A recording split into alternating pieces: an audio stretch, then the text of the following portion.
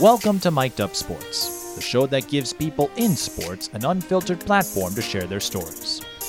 If you want to help us tell more stories, check us out at patreon.com/TSBtelevision, paypal.me/TSBtelevision, or on Cash App at TSB Television. Thanks for joining us and enjoy the show.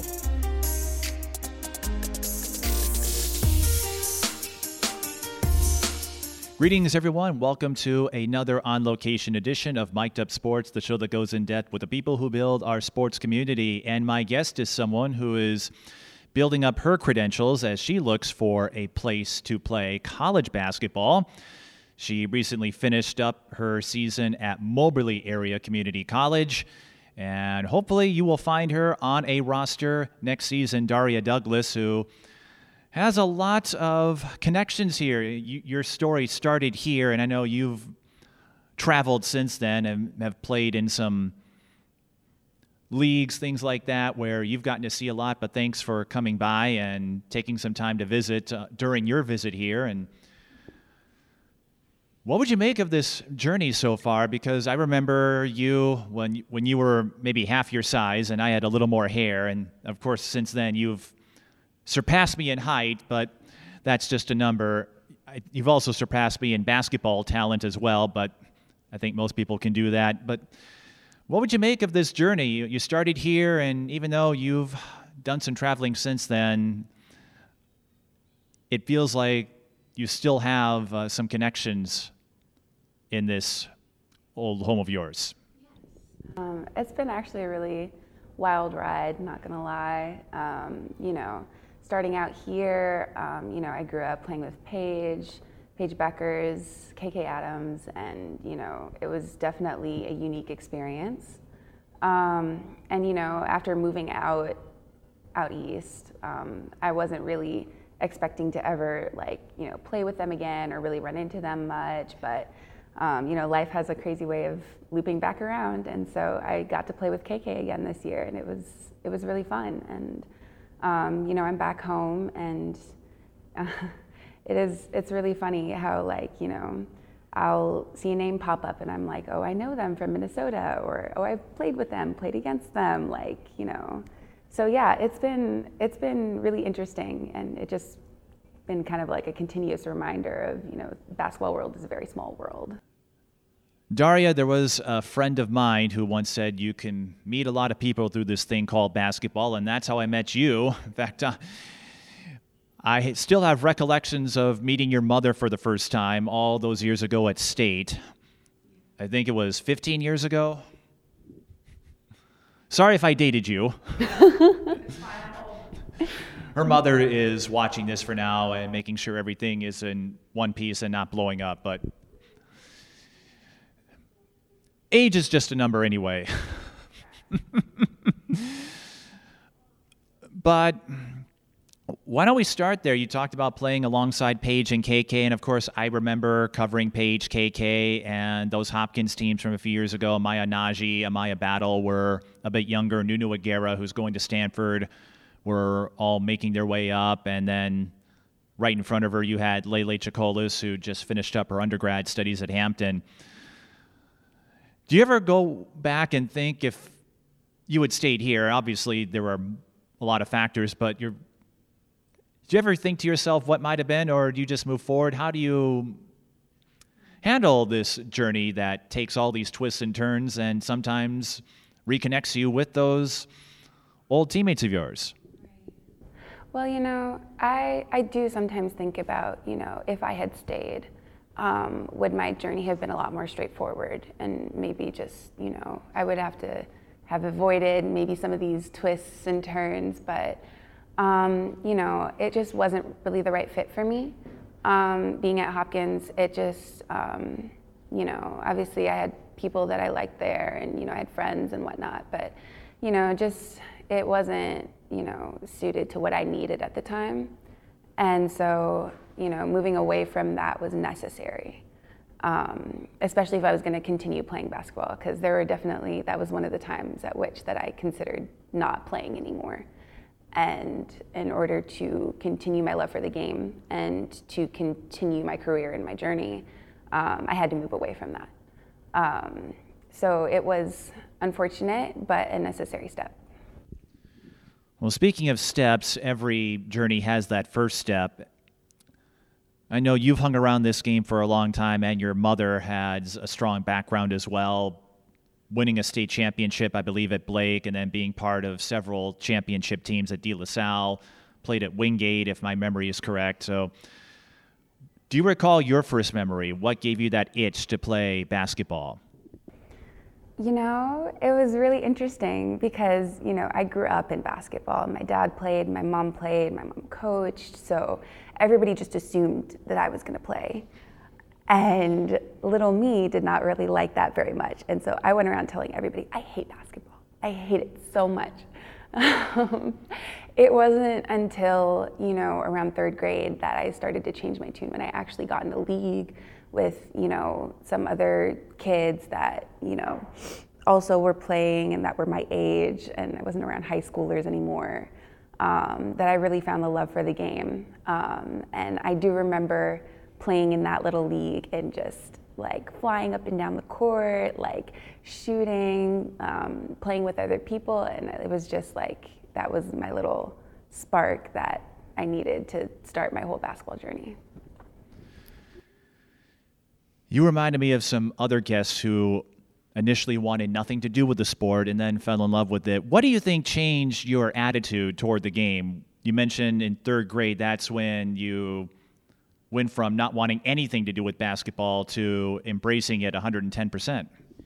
Yeah, I think the key thing that changed was I just didn't really care anymore that everybody just like expected me to play. Like it started like easing up a little bit. People stopped bugging me about it.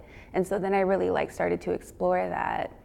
And I was allowed an opportunity to explore that because I was in the gym so often. I was in the gym, you know, with my mom because she was coaching. So I'd be there for hours and hours with absolutely nothing else to do except pick up a basketball. And so, you know, as soon as I, you know, like when I was little, I would just mess around, but then I started really getting serious about it. I was like, you know, what if I actually like started like trying to do things with it? And that's when I, you know, asked my dad to teach me like a couple of drills and, you know, asked my mom about my form shot. And that was the progression that led up to me entering the league and completely falling in love with it. And as you were making your way up through this sport, who were your role models? And this can be anybody. You mentioned your parents giving you a lot of instruction. Of course, growing up with them, you hung around the game a lot. But whether it was them, college, pro, you name it, who are the people you idolized once you made that commitment to play basketball? You know, I watched some college, you know, at home.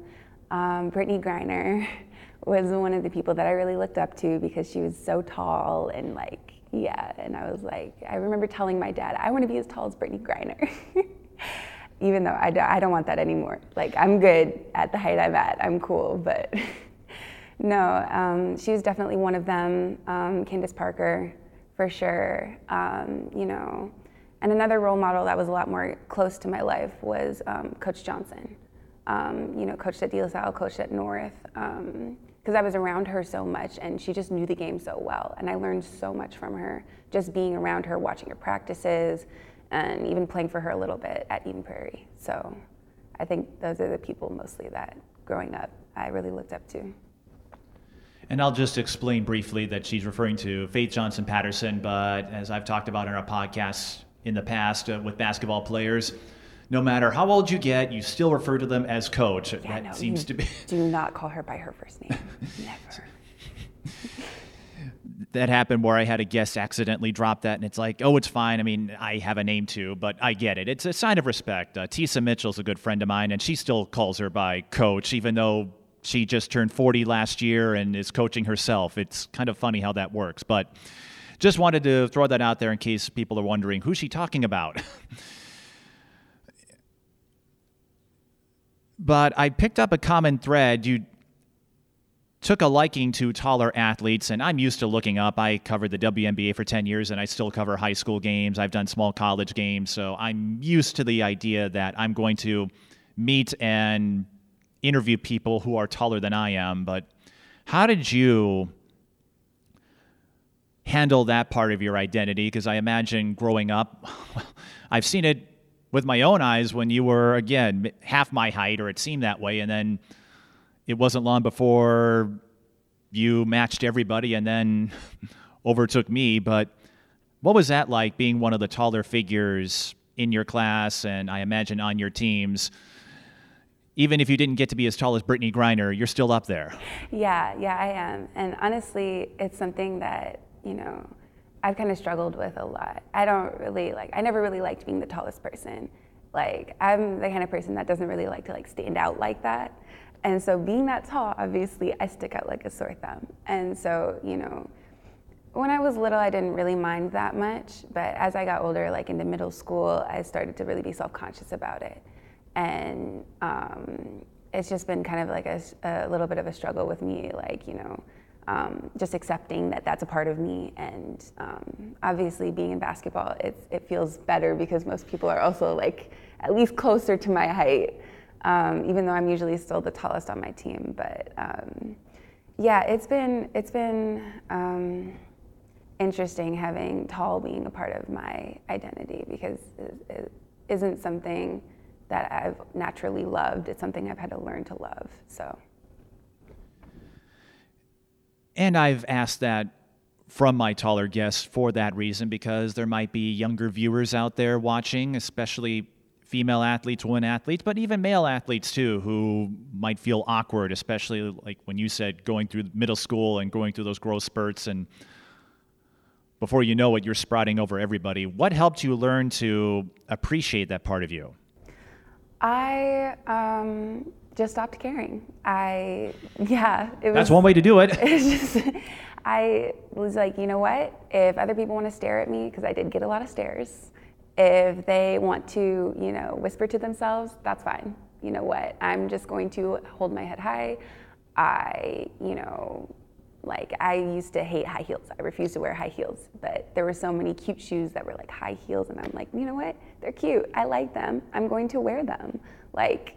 I'm not going to base what I want to do in my life around what other people want, because that doesn't make me happy. And in order to do that, I had to let go of, that inner voice in me that was like, but what if people think? So, yeah. That's a good way of looking at it. And I think you're right. People sometimes get self-conscious about that. And when you realize, I say this all the time, height, age, all of that, they're just numbers. And I certainly understand your position, though, when, again, you have that towering presence over everybody. And I imagine finding apparel, too, that fits. Was that something you struggled with early on, or was that something you were able to adapt to? I went through pants so incredibly quickly. My mom would buy me a new pair of jeans in the fall, and I would grow out of them by the spring. Boom, boom, boom. I think in 1 year, at one point in elementary school, I grew 4 inches. So it was a struggle. And then on top of that, I was super skinny. So it was so hard to find clothes that were both tight enough to fit me and also long enough for me, because all the things that were longer were for older kids who were usually a little bit bigger than I was. So it was definitely a struggle. I finally eventually found stores that I could roll with. Right now I always shop American Eagle jeans because they're the only ones that have extra long and just stuff like that. So, you work around it, but it does kind of suck that I have to go to the absolute back of the shoe store to find shoes that'll fit me. Just from that experience now, what has helped you continue that confidence? You mentioned you stopped caring, and what advice would you give based on the confidence that you attained for others who might be going through that phase of their own? Because I cover a lot of basketball still up here, and so I get to see the next crop of 7th and 8th graders who are instant impact players, and I'm thinking to myself, have they hit their growth spurt yet? How much taller can they get? But what would you offer to anyone out there who might be in your situation, whether they're in 6th, 7th, 8th grade or whenever? Right. Advice I would give is probably, just find, like, it can be a little thing. It can be like the clothes you wear, just something that both makes you happy and makes you feel like physically pretty or handsome, or, just something that gives you that, hey, I look good today. And wear it with your head held high, and that will take your mind off of the tight and off of other things that you might not like about yourself. Like, just find one, like, I call them my little pieces of happiness. Like, just find one little piece of happiness, focus on that, and if somebody else has something to say about it, like, you can't worry about that. Like, you just have to tune it out and be like, okay, but it makes me happy. It makes me feel good. So just focus on that, and it'll help. So how many pieces of happiness would you say you've acquired over the years? A lot of different kinds, Sometimes it might be a person that you feel super comfortable with. Sometimes, I don't know, for me, it's like little seashells that I've picked up off a beach, or, just like a pretty sticker that I found, just like little things that, just like that I like and that make me happy and that I feel like make my life a little more beautiful. So if I've learned anything from this, you apparently must have quite the seashell collection. Yeah, I do. I could see it now when you get your own place. You might have your own little seashell museum. I might, actually, yeah. These mementos. Daria, I think we might have stumbled upon a side hustle at the very least for you. Maybe. I've thought about opening like a little craft store that's like for seashells and stuff, yeah.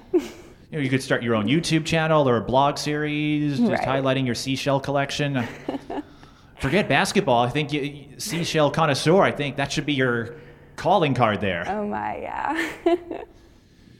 A few minutes ago, you were talking about the steps you took in basketball, and perhaps the biggest one is one that I regret only as a fan because I didn't get the chance to cover you in a game like I have with so many other players, Paige and KK and all the other members of the Hopkins program. But I don't hold any grudges against you or your mom for that. It's like, oh, it would have been nice to call a block or a bucket. I'm sure it would have been a fun moment. But again, that's the fan in me.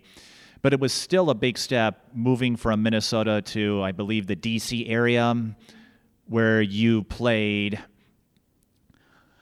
What was that like, making that jump? And what was the adaptation process like growing up in the Minnesota youth programs? And who knows what might have been, but that's another story in another dimension. What was the adaptation process like, making that move and then having to get accustomed to a new league, a new group of teams, a new team of your own as well? How did you handle that? Well, I had moved around a little bit while I was here, so I was used to integrating into new teams, but the whole system of like basketball is very different in DC because at least in Minnesota, the private schools are the teams that are not as good, and the public schools are like the powerhouse teams. And they have to obey like the state rules and everything. But out in DC, it's the complete opposite. So like the public schools are mostly just not that good, and all the private schools, because there are so many private schools there, are like powerhouse teams. Like, I just remember playing against, Christ the King, New Hope, like St. John's, who had AZ Fudd. Like, yeah, it was, it was tough, and their style of play was very different. Like, it's a lot more physical, it's a lot more, fast paced, a lot more like bumping shoulders. And so I had to adjust my game to that. And so it was a very interesting transition. And, on top of that, we just didn't know a whole lot of people out there, like in the basketball world. And so we had to, figure some stuff out, because my first year there, I went to a public school, and, my team just really wasn't that good. But we played in a fall league, and AZ Fudd's parents just happened to be there, and they were watching our game. And after our game, they were like, "Hey, would you be like interested in playing for our AAU team? Like, because we would love to have you," which was just a super God moment right there, because we didn't know anybody, so there was no way for us to really feel out like who was good, where should we go, and so it was just nice to have that in so early in the year. But yeah, it was a transition, and it took some adjusting, for sure. You talked about the private schools here, and my first thought is I should show you Providence Academy, who won the championship with Madden Greenway now. Benilde St. Margaret's 1-3A. They've got a couple of D1s. Now, I don't know how they fare compared to the private schools in D.C., but it's like the private schools here, they've been tearing it up over the last few years. So, yeah. And I don't mean that to dispute what you're saying, but it's interesting. Perhaps you and I have different views or approaches on what constitutes a good team versus a great team, and there are no wrong answers, but I find that fascinating. Yeah, and it was more of like when I was growing up. And I know like things have changed a lot here, like they really have. But when I was living here, that was kind of like the mindset that most people had, at least around me, that I knew. You know, there were a few private schools that were like super great private schools, and then it was like everybody else was just kind of like, okay. But that was just kind of like the thing for me that I really noticed, because, and I think it was more that, you know, most people played at private schools in DC rather than most people play at public schools here. So it was just, you know, most people didn't abide by the state laws, like the state rules for basketball. So everybody, you know, traveled everywhere. It didn't matter where you lived. Like it was a whole lot of rules that you just didn't have to follow because it was private schools. Yeah, that was where my mindset was at. So, yeah. And again, no wrong answers. It was just something I found fascinating, and it sounds like you've paid attention to some of the talent that Minnesota has put out since then. I guess you and I both have had brushes with some high-level athletes, because you spoke of being on the same AAU program as AZ Fudd, while I have managed to now cover the offspring of two NFL alumni, and Madden, of course, and Ari Peterson, who both play at Providence, and I'm going, this has got to be one of the more surreal things I've ever experienced in broadcasting. I've been doing this long enough that now I'm connecting with all of these athletes from different backgrounds, which I think is cool. But you mentioned not knowing a whole lot of people and who was good and who wasn't in D.C. I'm guessing you found out pretty quick how good AZ Fudd was if you got to play alongside her. Oh, yes. At the time, my mom and I, we didn't know exactly who that was. They just said, you know, we're with this AAU team, Fairfax Stars. Like, we would love if you came and like worked out with us, tried out. Like, you know, it was an offer. And yeah, so I ended up going there for my second to last year of AAU. And yeah, I found out how good AZ was as soon as I saw her working out. I was like, oh, okay, hi. But I wasn't on the same team as her that year. It wasn't until the following year that I was supposed to be on the same team as her, but that was the year she tore her ACL. So it was unfortunate. I was excited to play with her, but it just wasn't meant to be, so. You never know. If UConn comes calling, maybe you get to play alongside her again. And I would like to think, conversely, she found out just how good you were as well. Again, I regret the fact that I wasn't able to see you play, and so I've seen highlights, but I'm guessing AZ probably would say the same about you. She might, yeah. I don't know. We weren't really in the same gym often.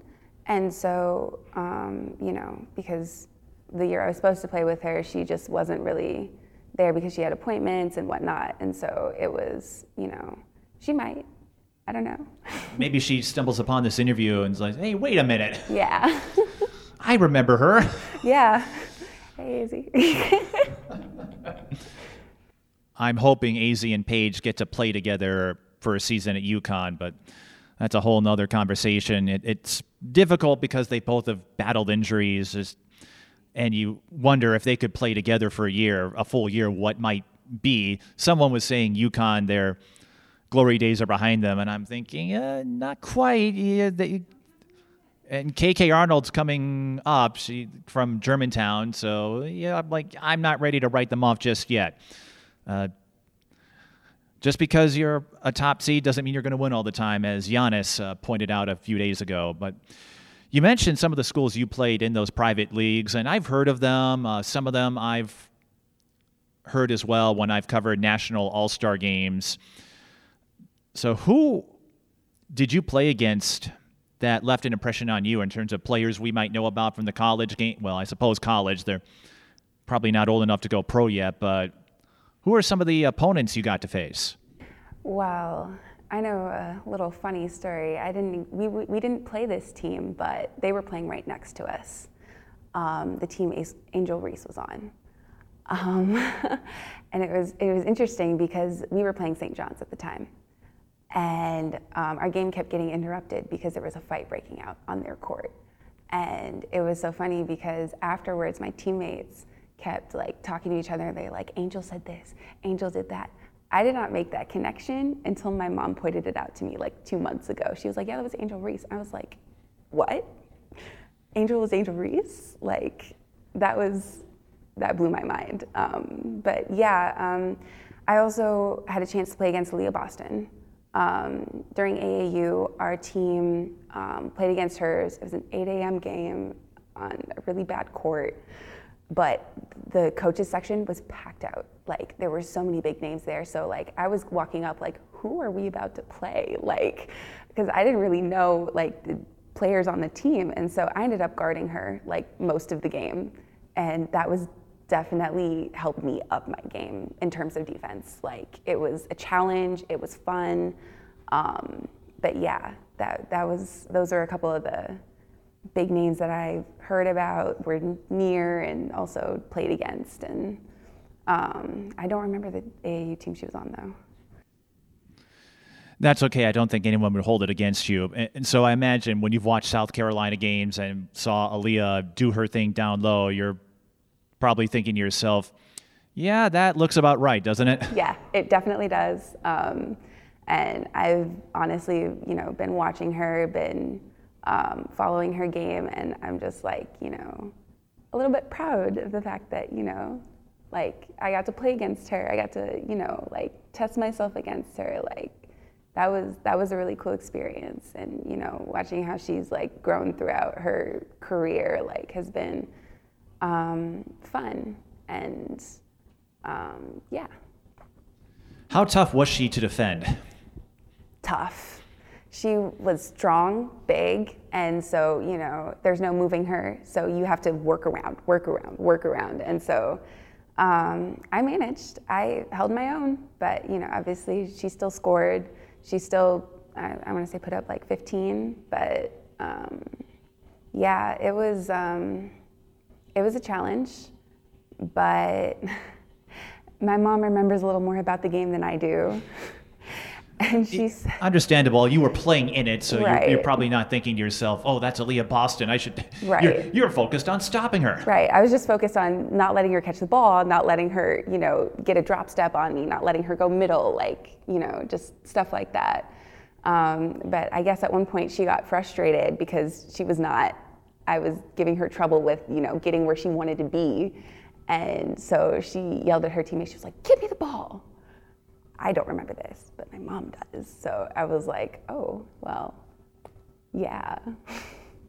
Makes me wonder, is there video of this somewhere? I don't think so. Is there?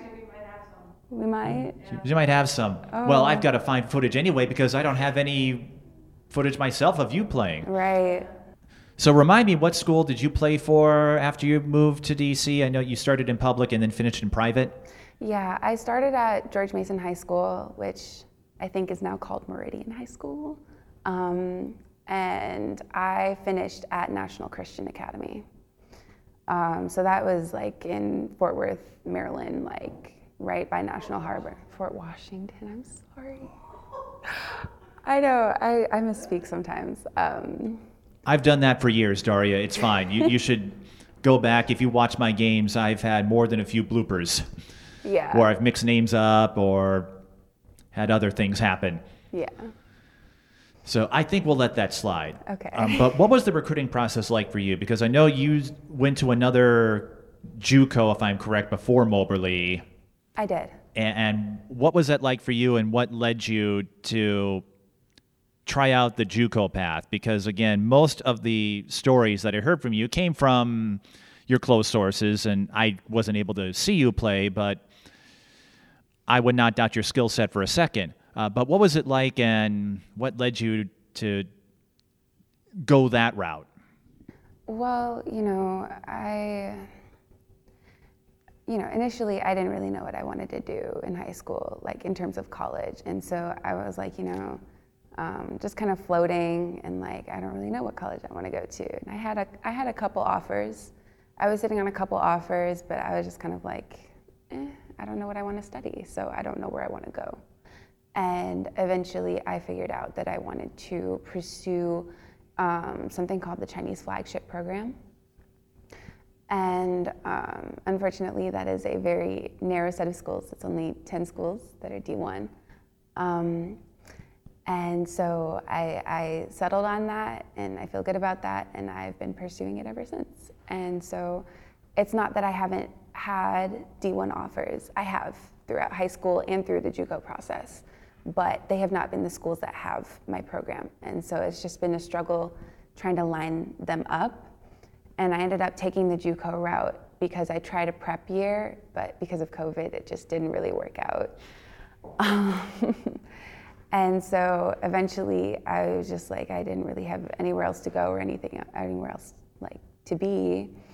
And so I finally opted to go JUCO, and I wanted to do a one and done year, but I broke my hand my freshman year, and then I caught COVID after only playing 4 games, and I was out for the rest of the season after that.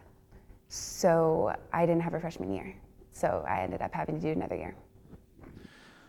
How tough was that to not only have an injury, and it happens to a lot of athletes, as you're well aware of, and then to get hit with COVID in its, I can't believe I'm saying it, early years now. It's been like 3 years. Like, holy cow. I know. I'm glad we're past the worst of it. Right. Don't get me wrong, but it's like, man, time really has flown by. But how did you handle that obstacle? Because I know a lot of players who had to work through COVID infections, and it looks like you managed to get past it, and you're still in one piece, thankfully, but I have to imagine in the moment that was really tough on you mentally and physically. Oh, it really was. And on top of that, having COVID on top of a medical condition I already have was really difficult because obviously it's a lung condition, and so it made it extremely difficult for me to breathe. So initially, I couldn't really tell that I had it, but we had just played in Arizona, and my mom had come see the game, so she was driving, and I was going to help her drive. She's going to drive me back to school, and I was going to help her drive that way so that she wouldn't have to drive all the way back home. And I was coughing the entire way back, which I just thought was because I had a little bit of junk in my chest or whatever. It was something minor. But I coughed the whole way there. And by the time I got back to my dorm, I wasn't feeling well. And I was like, I'll just get some sleep, I'll get some rest and see how I feel in the morning. And if it gets worse, then I'm gonna, call my trainer and see if I can get a COVID test, because it's a problem at this point. And that was a whole nother story for another time, because she didn't want to test me for her own reasons. And so eventually I just called my mom the next day, and I was like, I don't know what to do. I can't breathe. I was wheezing. I was I couldn't breathe. And we tried looking around for CVS, but everything was booked out for weeks because that was the Omicron surge. And so, nowhere had testing except the hospital. And since I was struggling so much to breathe, my mom's like, okay, well, we're gonna have to take you to the hospital because I don't want you to stop breathing. That would not be good. No, it really wouldn't. I wouldn't be talking to you right now if something like that happened, and that would be really sad. Yeah. Not to make light of your situation, but I get what you're saying. Oh no, I make light of it all the time. I joke about it all the time. I could have died. Oh well. Wow. I could have died. Yeah. I appreciate your optimistic attitude, Daria. Well, I'm here now, and I'm over it, so. Where were we? So I hope you were able to get tested, but Yeah. what happened, if you don't mind continuing that story? Yeah, so we got to the hospital, a little bit of confusion. They weren't going to take me at first because I didn't tell them that I couldn't breathe, because I didn't realize that that was something I needed to express to them. Oh yeah, you have to be real thorough with what's going on. Yeah. So I went back in, and then they sat me in the waiting room, and I was at that hospital for 6 hours because there were so many people there. Like, they had so many COVID patients, like they were super overwhelmed. And so I was sitting there, wheezing, coughing, and finally they gave me my test back, and they were like, yeah, you have COVID. And basically at that point, my mom and I didn't really feel comfortable about me staying home. For one thing, because they don't have any doctors there that specialize in my medical condition. And both of us were concerned about how COVID was going to affect my body with that. And so the only choice was to go home to see my doctor. And so, I explained that to my coach, and, he seemed fine with it when my mom and I talked to him. But, on our way back, he expressed significant reservations about me leaving, and tried to prevent me to leave, but I left anyway, and I did not go back because I saw my doctor, and it did adversely affect my body for a good 2 months after that. So you talked about this condition, and that's something you wanted to discuss before we started taping, and I don't think you've seen my prior podcast, but something that I've sought to do with this platform is give people a chance to share their stories in ways I couldn't at games. And I don't know how much it intertwined with your COVID infection. So what is it specifically? You've talked about this, and I haven't heard of it, and so I don't know the terminology. And how has that impacted you, and how would you say you have adapted to those circumstances? Because clearly you have as a basketball player, otherwise you wouldn't be continuing the sport. Right. Well, okay. So it's called POTS, which stands for postural orthostatic tachycardia syndrome. And that's a long name, so I just always call it POTS. But I have a little thing that I always read to my teammates before I start a season, because obviously it's important for me to be upfront with them about that, because it does cause me to pass out, and that can be scary. And so I'm just gonna read it off here real quick. So I tell them what happens is my blood vessels are very flexible and they don't constrict right. So whenever I change position, blood pools in my hands and in my feet instead of going to my head. And this makes my brain think that I'm losing blood. So I experience all the symptoms of blood loss. I become lightheaded, I get nauseous, I can see black spots sometimes, I lose feeling in my legs and sometimes my arms. I become disoriented and confused and can pass out. And I've been passing out more frequently recently. Not, in games or anything, but, sometimes in practice or, just getting dizzy more easily than I used to. Temperature regulation, insomnia, and migraines are other issues that I have often. Other things that also happen are memory loss, brain fog, and lack of focus.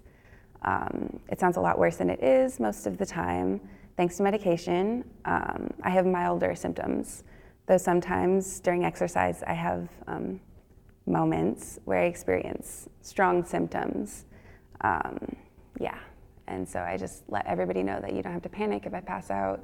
I'll come back to, and I'll be okay within a few minutes. But yeah, that's been honestly my biggest basketball challenge. More than my school, more than anything else, that has been my biggest hindrance is my medical condition, because it's scary to coaches, and it prevents me from really being able to play to the best of my ability. And so it's been a challenge both physically and mentally, just knowing that I can do better, but nobody else can see that. is really tough. And then, you know, on top of that, you know, dealing with every day in practice, like getting in shape is kind of like torture for me. Like it is very unpleasant. Like it makes me feel like super ill. Like, you know, like I sometimes like lose feeling in my legs all the time. Like it's like running feels like wading through mud. Like I have like weights on my ankles. And so it's just, there are so many like little things that just make it a difficult process. But obviously it hasn't stopped me from playing. And actually my doctors have strongly encouraged me to keep playing because exercise is what makes it better. Like the better shape I'm in, the better I feel on the day-to-day. And obviously, you know, I have to do a whole lot of extra when I'm, you know, in my dorm room and stuff. Like I have to make sure that I eat. I have to make sure that I drink enough water. I have to make sure that I get enough sleep because otherwise it completely throws me out of whack and I feel like significantly worse. And so, you know, sometimes with my college-age teammates, they're like, hey, let's go out at like 1 a.m. And I'm like, I'm sorry, I can't, which kind of hurts me socially with my teammates because it's hard for them to understand that, you know, like if I want to be functional for basketball, I have to go to sleep early. And which sucks because I liked my teammates this year, especially. Like I loved them so much and I wanted to spend time with them, but a lot of the times I just couldn't. So it just presents problems on a lot of different aspects of my life. When did you find out about this condition, and how do you think basketball, you talked about how it helps keep you in shape, and doing that is mitigating the side effects or the symptoms of it, but when did you first find out about this condition, and how has basketball helped you in this learning process as you manage this POTS syndrome? Is that correct? POTS syndrome. It's okay. Can you tell I'm not a medical expert? Because no matter how long your basketball career goes, this is something that I presume you will be handling, working with, just managing for a long while, if not the rest of your life. Oh no, I'm supposed to grow out of it between 22 to 25. Okay. So. And that, I ask these questions because I've never heard of this before, so Right. I'm trying to understand it. So still, though, I guess, what have you learned through this process? And I have my fingers crossed you will grow out of it. I'd like to think you're reaching that finish line, but whatever happens, you know, how do you think basketball has helped you come to terms with it, and what have you learned about yourself? I've learned a lot about myself, and I've had to relearn things about myself because, so I found out about this. It actually started in 8th grade, but my mom and I didn't know what it was. Like, something had gone wrong. Basically, I had a really bad sinus infection, and, you know, I went to the doctor, they gave me antibiotics, and I just never got better. Like, that's what started everything. I never fully recovered after that. And so I went through like a whole year-long process of going to like different specialists, and everybody kept telling me, oh no, you're fine.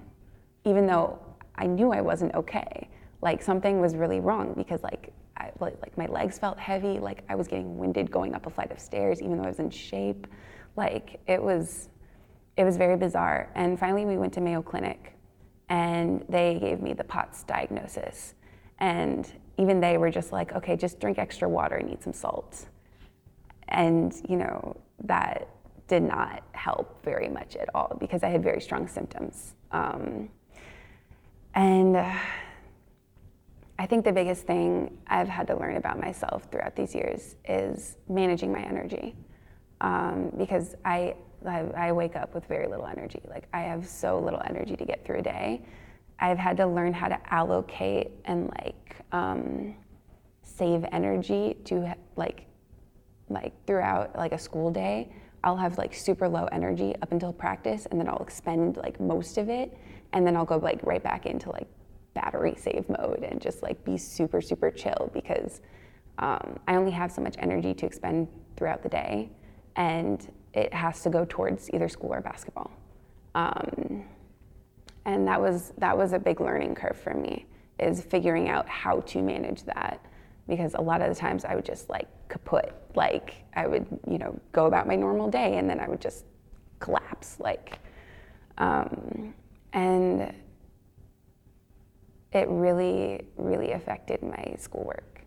And I've always been a very smart person. I've always prided myself on getting straight A's, and that first year that I had it, I was getting D's and failing, because I kept getting sick and I had to keep staying home from school, and so I was missing school, and the makeup work just kept piling up, and that was a super hard transition for me, was figuring out how to manage school while not being able to focus, while not being able to remember things like I used to.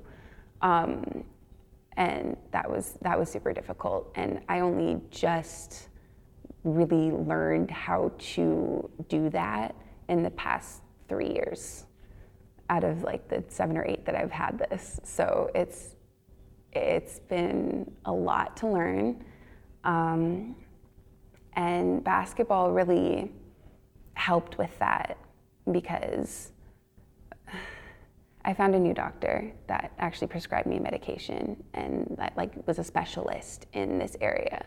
And my mom asked him, was I wrong for pushing her to do sports through this, because there were so many days that I just did not feel well, and she was like, okay, well, just try to go to the gym and do stuff anyway.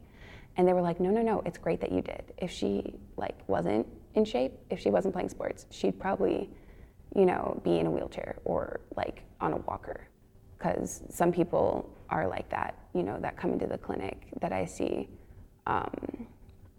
And so that's been a really nice little solidifier for me, is that, I can keep playing the sport I love, and it helps me feel better. And I've noticed that difference.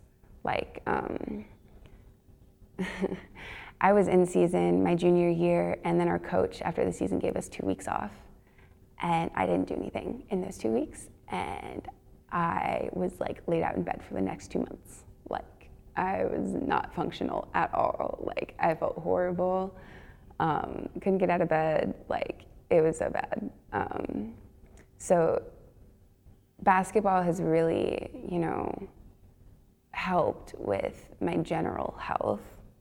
And it's been a nice little, it's something that I want to do that's also beneficial to my health. And so I think that was the biggest thing for me. And something you noted, and I hope you weren't being too hard on yourself while you were learning these mitigation tools and remedies only 3 years ago, when you've been dealing with this condition for years, especially, I don't know how common POTS is in the population, but when you deal with something, and I think we all go through this, whether it's aging or just something, when you deal with circumstances you haven't encountered before, there's no blueprint for it. You talked about the search trying to get a proper diagnosis, and that took a while, so I wouldn't be too hard on yourself in that sense, Daria. From what you've conveyed, no lack of ambition or dedication, commitment to basketball studies and the like, but I think sometimes we forget that when you deal with something unknown, you're just trying to go along as best you can and figure things out, and sometimes there is no playbook. You have to experience this trial and error process, and that sometimes is not a pretty one. It takes a while. Right, and it's been really interesting, because it hasn't been consistent. Some symptoms will be worse some years than others. 1 year, my legs would just completely fall up from under me. Just came and then it went away. My legs don't really do that anymore. It just, every year is different. 1 year, it was especially bad with migraines. And I would have migraines for days, and that doesn't happen anymore. So it's just every year it's a different cycle, and it's relearning everything all over again. So it's been very difficult to manage. And it really sucks because a lot of people might not like believe me that I'm really sick because I look okay. I look healthy. I seem healthy. I'm here. I'm like alert. I'm talking to you. I think that would qualify as healthy. Well, talking to me, maybe that wasn't the smartest thing you did today, but I digress. I know what you're saying, though, and that's something that I've encountered. Even this past season, I met a player for the first time. She just finished up her 7th grade year, but she was open about her OCD. And I think it really is fascinating, Daria, whether it's your condition, POTS, or mine, or all the players that I've met over the years. If you don't have something that isn't apparent right away, you run into people that might doubt or think you're fabricating something. And you spoke of the difficulties you had at times wanting to socialize with teammates. And you could, not because you didn't want to, but physically you knew this would push yourself beyond the boundaries, push yourself over the limit, and you didn't want to let them down on the basketball court, I imagine. So I get it. When you have something that people can't see right away, it's sometimes tough for them to materialize or comprehend just what exactly is going on. Right. Well, and I think for coaches, especially, the biggest thing is they're worried about me doing it mid-game. They're just,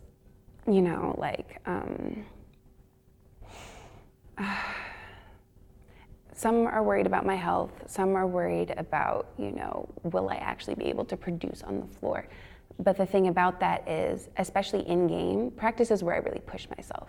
Practice is where I actually will probably pass out because I have to push myself to a certain point to be able to get in shape. Like the line between where I pass out is like right here, and then where I get in shape is like right here. And so it's just that balancing and like pushing myself. But I won't do that in a game. Like I've always had a system with my coaches where I let you know like ahead of time, like when I start feeling things, I will let you know so that we don't have a situation on the floor. And most of them have been good about, letting me do that and knowing my own body and having that interaction with them. But it's interesting because sometimes my mom will tell people and they'll be like, I couldn't even tell because, I do produce on the basketball court even with everything that I have going on. Like I can still play. And that has been part of the reason I haven't really spoken about my medical condition until now is because I have been worried that it'll come with stigma. Like, oh, she's broken. Oh, she can't do things. Like she can't go, but I can go. And I always make sure to let my coaches know, like, I will let you know if I can't, but until I say so, I can go. Like, I can push myself to a certain extent. Like, I'm capable. And that was my biggest reservation about sharing my medical condition. But at this point, I feel like it's better for people to be informed and for people to know. Because it does explain like some things. Like people will say, oh, she looks weak. Oh, she needs to hit the weight room. But I bench, I leg curl as much as my teammates do. Like it's not that. It's my medical condition makes my limbs like feel like weak. And so it's like certain movements I do, certain things that I do. Like it looks like I'm tripping because I can't feel my legs. And I think the fact that I'm gonna grow out of it is like huge for me. And especially for playing basketball, I'm just like, waiting for that moment where I grow out of it. And it's like, now I can show you what I can really do because I've like basically been playing with 2 arms behind my back. Like, so it's interesting, yeah. And even if that wasn't a thing, I've met players who have your frame where it's skinnier than maybe other players, and everyone's thinking, does he or she get in the weight room? And it's like, yes, just some people have that build. Yeah. I would not be one to underestimate you because I think you take me to school even with 2 hands tied behind your back if I tried anything foolish. But you talked about waiting to grow out of it, and again, I don't know how long your basketball career will last,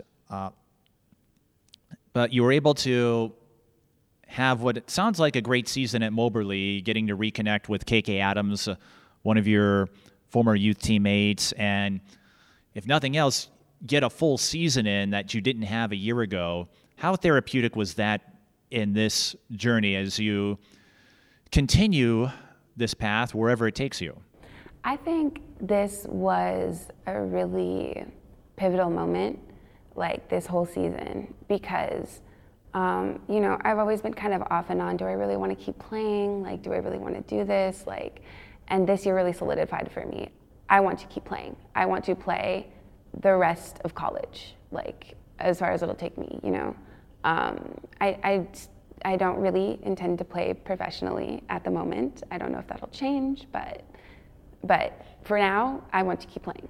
I want to play, and this year really helped me with that because I did love my teammates and they were competitive. They wanted it as much as I did, like a championship, they wanted it, and they were good. We were a really good team. I can say with confidence that nobody on our team was bad. Like, you have that person on your team or a couple people on your team. We did not have that person. And it was just a really special thing to be a part of this year, to be in that team culture where everybody, like, for the most part, like, we all gelled, we got along and, hung out together, and, we were all in the same hall in the dorms, and so we'd be in and out of each other's rooms, and it was just a very welcoming and warm atmosphere, and I feel like that really helped me be like, yeah, this is what I want to do for college, like, yeah. There are a few things I do like to ask of all my guests on these podcasts, just as a way to have a little fun and maybe learn a few more things. But with everything you've experienced up to this point, both in playing basketball and encountering all of the steps you took that started here and then finished out in the D.C. area and then to Moberly most recently, with everything you've experienced in your basketball career, in your life, etc., what would you tell a younger version of yourself? Younger version of me.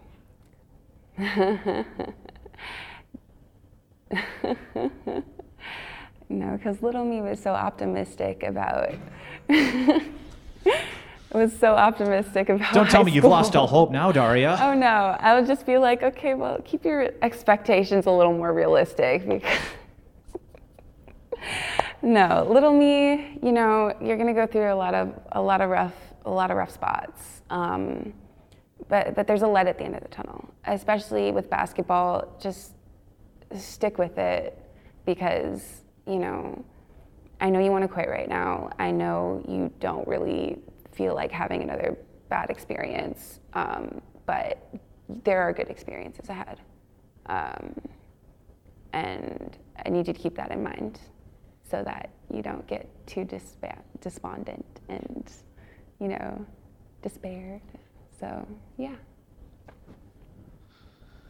And most importantly, you haven't died. Yeah. You're sure. still here. I'm still here. Tell younger you, yep. Whatever happens, you'll be fine. Yeah. You're alive. This is true. I will not die from this at all. That would be a terrible way to go, so I'm glad that won't happen. Yeah, no, this isn't going to kill me. And COVID didn't either, thankfully. Right, and COVID didn't, and I take meds for it, but it's just to manage it. If I don't take my meds, it's not the end of the world. I just don't feel that great. It just might limit your playing time, so I'm guessing you'll stay on your medication regimen. Yeah. Because you want to go out there and get those blocks that right. I've heard so much about, or those layups, and I'm guessing you can hit a few threes too. Yeah. How far is your range? 3-point line. 3-point line, so yeah. Not Caitlin Clark range yet. No, not quite. Working on that though? We're getting there. We're getting, well, hey, Candace Parker, all the stretch fours now that make threes, so yeah. If Parker can make them, I think you can expand if you needed to. But most importantly, nothing you have will kill you. Right. Let's hope it stays that way for a while because there's a few more stories I'd like to get out of you down the road if we do another podcast. For sure. And we encompass this a tad with your seashell collection, but what would you say is the most unusual thing about yourself that people wouldn't know about you if they met you for the first time? And I guess that is a weird question because we've talked about seashells and pots, but is there something else, a hobby or interest that people wouldn't know? And there are no wrong answers, but just kind of a fun way to remind my viewers and fellow players that you are more than your stat line and your record. Right. It's kind of hard to pick because there are a lot of things. I'm a little bit of an oddball. I am too. That's why I chose basketball. You have to be a little bit nuts. Yeah, you do. Just a little weird, but the fact that your mom and I are still friends 15 years later, that's an accomplishment in itself because I can't think of a bigger oddball than me. Yeah, no. Honestly, the weirdest thing. Well, it doesn't have to be weird. Just something like, it could be a hobby, interest, just something that when people see you on the court, they're probably used to seeing you handle the low post, work the defense, get those blocks, all of those things. But again, you're so much more than that. That's why I asked the question. Right. What do they not see you do that you can do? There's a lot. So I think one of my more recent hobbies that I've picked up is knitting. Yeah. I mean, obviously, if I'm looking at me, you would not know that. Yeah.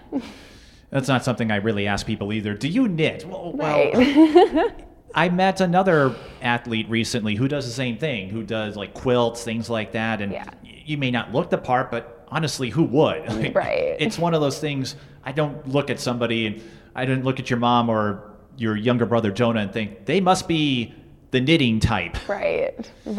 But yeah, no, that's a perfect answer. Knitting and seashells and you know what? You could knit seashell artwork. Oh my gosh. Okay. That would be interesting. Combine them both. Oh. Oh my. That would be an interesting crossover for sure. But that is a perfectly acceptable answer. And like I said, there are no wrong answers to that question. So Right. that would be a fun crossover. I think you should look into it when you're done with basketball maybe, or when you're done with Right. schooling. And throughout your basketball career, what would you say was the most exciting moment and your most embarrassing moment? Ooh, most embarrassing I can think of right off the top of my head. So we were in practice. Well, after meeting me, because I'm guessing I'm top of the list, right? No, you're not. I'm teasing. Not at all. Okay, so you're going with most embarrassing first. Right. Okay. Because I know that one off the top of my head. It was my junior year. We were in practice, and I don't know. I think I just like spaced, but I had the ball, and I like just walked with it. Like I was like going up the middle of the paint, and I just like made a really awkward like step. Took like 4 steps, chucked the ball up there, banged it off the backboard, and then fell. Yeah, and I was on the ground laughing for a good minute after that because I think my brain just like malfunctioned at the moment, and I just did the wrong steps in the wrong order, and it was, yeah. But my most exciting, honestly, was this year. Winning the region championship was the most exciting because, all of us were like super hyped, like going into the game, like we were super ready. And we had just lost before to the team that we were about to play. And so we were gunning for them because, I was on the kind of team that doesn't want to go out like that. And that's what I really loved about them. And so like everybody was super excited. Even the people who are usually like, chill were so hyped. And it was just such a fun atmosphere. And it was a solid win. And we were just like, the whole night, it was just so exciting and so much fun. I could understand that sentiment, Daria. Nobody likes to lose, and so if you get a chance to get one back, I could see how that would motivate you. And sports, we learned again through the Giannis Antetokounmpo interview, and I mentioned this, just how sports creates that weird fandom or that weird vibe that if you don't finish number one, that somehow you failed. And but at least you went out on a happy note, winning the region championship. I remember hearing about that from your mom, and it's like, oh, that's pretty cool. And I saw just how much it matters. I covered the Region 13 D3 event in Anoka Ramsey, featuring players that probably aren't going to be household names. They're not going to make headlines, I would think, but they still want a place to play, and it doesn't matter where it is or what's at stake. Any chance you get to play is something you savor. Correct. Daria, as you look forward, and I imagine we'll get an announcement from you whenever you decide on a school to play for, but where do you see yourself? You've found a way to adapt and perhaps overcome whatever word you like to use, this POTS condition. You found a way to prevent it from controlling you in terms of your life and your basketball story. And you talked about the academic program that you have taken up. So where do you see yourself, whether or not you play professionally?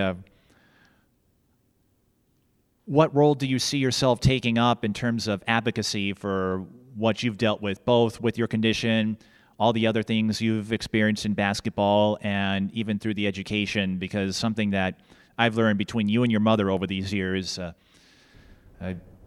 you look out for others. You two have a dedicated compassion about you. Mm-hmm. Honestly, so a big part of the reason that I want to choose this program is because I have background in Chinese, and so I'm hoping to go into business with my Chinese, which will hopefully make me a lot of money. Nothing wrong with that. Right. Who doesn't like to make a few more bucks? You know, so hopefully I will be well off enough after college. Right now the plan is after basketball to fund research for my medical condition. Presumably after I grow out of it and stuff, I want to help other people, because even though, my case is on the spectrum, a little more severe, there are people who are, like I said, in wheelchairs, on walkers, who literally cannot get out of bed without passing out. And, I feel that. And I want to help people because, I know what it's like to go through that. And so, yeah, I would definitely put money into funding research for that, and this is part of that step to, talk about it, especially in sports. Like, if you have my condition and play sports, it's incredibly challenging. And so I just wanted to put it out there because so many people don't know about it and don't understand. And I just want to be able to be that voice for people and be like, hey, this is what it is. Like, for all the people who have it, like, I understand what you're going through, like, that kind of feel. So.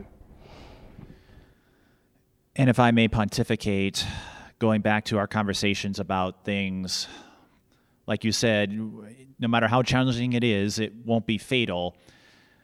And something I've learned through my experience, and again, covering athletes who maybe have conditions that can hamper their daily lives. Sometimes I feel as a society, especially parents, and not a fault on them, because good parents always are looking out for their kids and making sure whatever happens that they don't have to deal with something alone. But going back to even the apprehension you had about a stigma, I think sometimes when you hear these conditions or disabilities, et cetera, everyone, or not everyone, but some people take it as a death sentence, if you know what I mean, and they feel like the world is going to forever change and they're won't be able to do the things that I was accustomed to. And I sense, going off what you said, advocacy certainly helps. And I feel like you did. You had your infographic ready with POTS and what it does.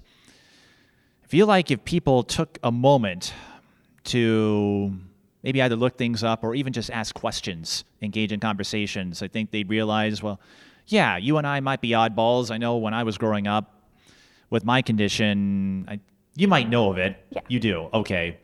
And I think my viewers have as well. I've talked about it from time to time. Mm-hmm. there might be moments where it seems silly or weird, but at the same time, what is normal? Someone once said normal is sitting on a washer and dryer. If you can find a way to make it work, and I had a friend of mine who has a couple of sons on the autism spectrum as well, and I just said, whatever happens, if you spot an interest of theirs, go for it, because that is going to be the ticket, not to get out of it, but to help them come to terms with who they are. And it sounds like basketball, even before you had this POTS condition, basketball did the same for you, and not just physically, but it gave you something, I think, to remind folks, yeah, I might have this thing, but I can still go out and get a block or two. Right. Well, and that's the thing. It's interesting to hear people talk, oh, well, don't let your disability stop you. I'm like, but it does stop me in certain areas in my life. I can still do things. I can still go. But it is a hindrance, and it is something I have to work around. And so, no amount of positive thinking is going to fix that. But at the same time, you just, day by day, you just got to drag yourself out of bed and take your meds and get through it. So, yeah. Right. And like you said, positive thinking, it certainly helps, but it's not the catch-all formula. But I think the point I was trying to make is that whatever happens, maybe it inhibits you, but that doesn't define you. Right. Like I said, I learned more about your seashell collection and your knitting interest, and I don't think your POTS has anything to do with that. It wouldn't stop you from doing that at all. So I think, again, going back to the fear you had for a long time, I certainly understand it, because when you have something that makes you seem abnormal when you're not, it's like, you know what? It's all right. You're going out there, you're making the most of it, and it's not my job to care about what you have, or not your job to care about what I think, going back to what you said earlier. So Right. I think, I think, though, what you did, it's a bold step. It certainly takes some courage to put yourself out there and make that piece of information public the way you did. But I think you're also an example, Daria, that whatever happens, you'll find a way to make it work. Yeah, for sure. For sure. It's something I deal with. It is not me. It's an obstacle in my life. It is not a part of me. So it's just, you work around it. And for anybody who has this condition, it's not a part of you. It's something you deal with. It doesn't have to define you. It doesn't, have to completely take over your life. If you can just find your little pieces of happiness, it'll help you get through it. Well, I look forward to future pieces of happiness you will add to your growing collection, Daria, and perhaps when you find a school to play for, or maybe a year from now, 2 years from now, when you finish out your college career, we could go back. I certainly would love to do this with you again, because I learned a lot about you, and I'm sure there's a touch of surrealism here. I don't know if you remember our first meeting, but here we are all these years later, and now we're having this conversation. But I'm glad you took the time to share this part of yourself, Daria, and whatever happens, I would hope that some of my viewers came away with more information, and if nothing else, learned that you might have something that could limit how hard you can go in practices and in games, but it does not limit your passion, your interest, your love of the game. Right.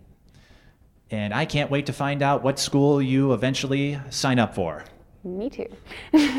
Well, Daria, I'm glad we had this conversation. Thanks for stopping by. And I won't complain if you choose Minnesota, because that is my alma mater, and then I'd be able to watch you play in games again. Maybe even call a game if I'm lucky enough to get on the BTN crew someday. But wherever you go, I'll be among the first to cheer for you. Okay. I'd love to have you there.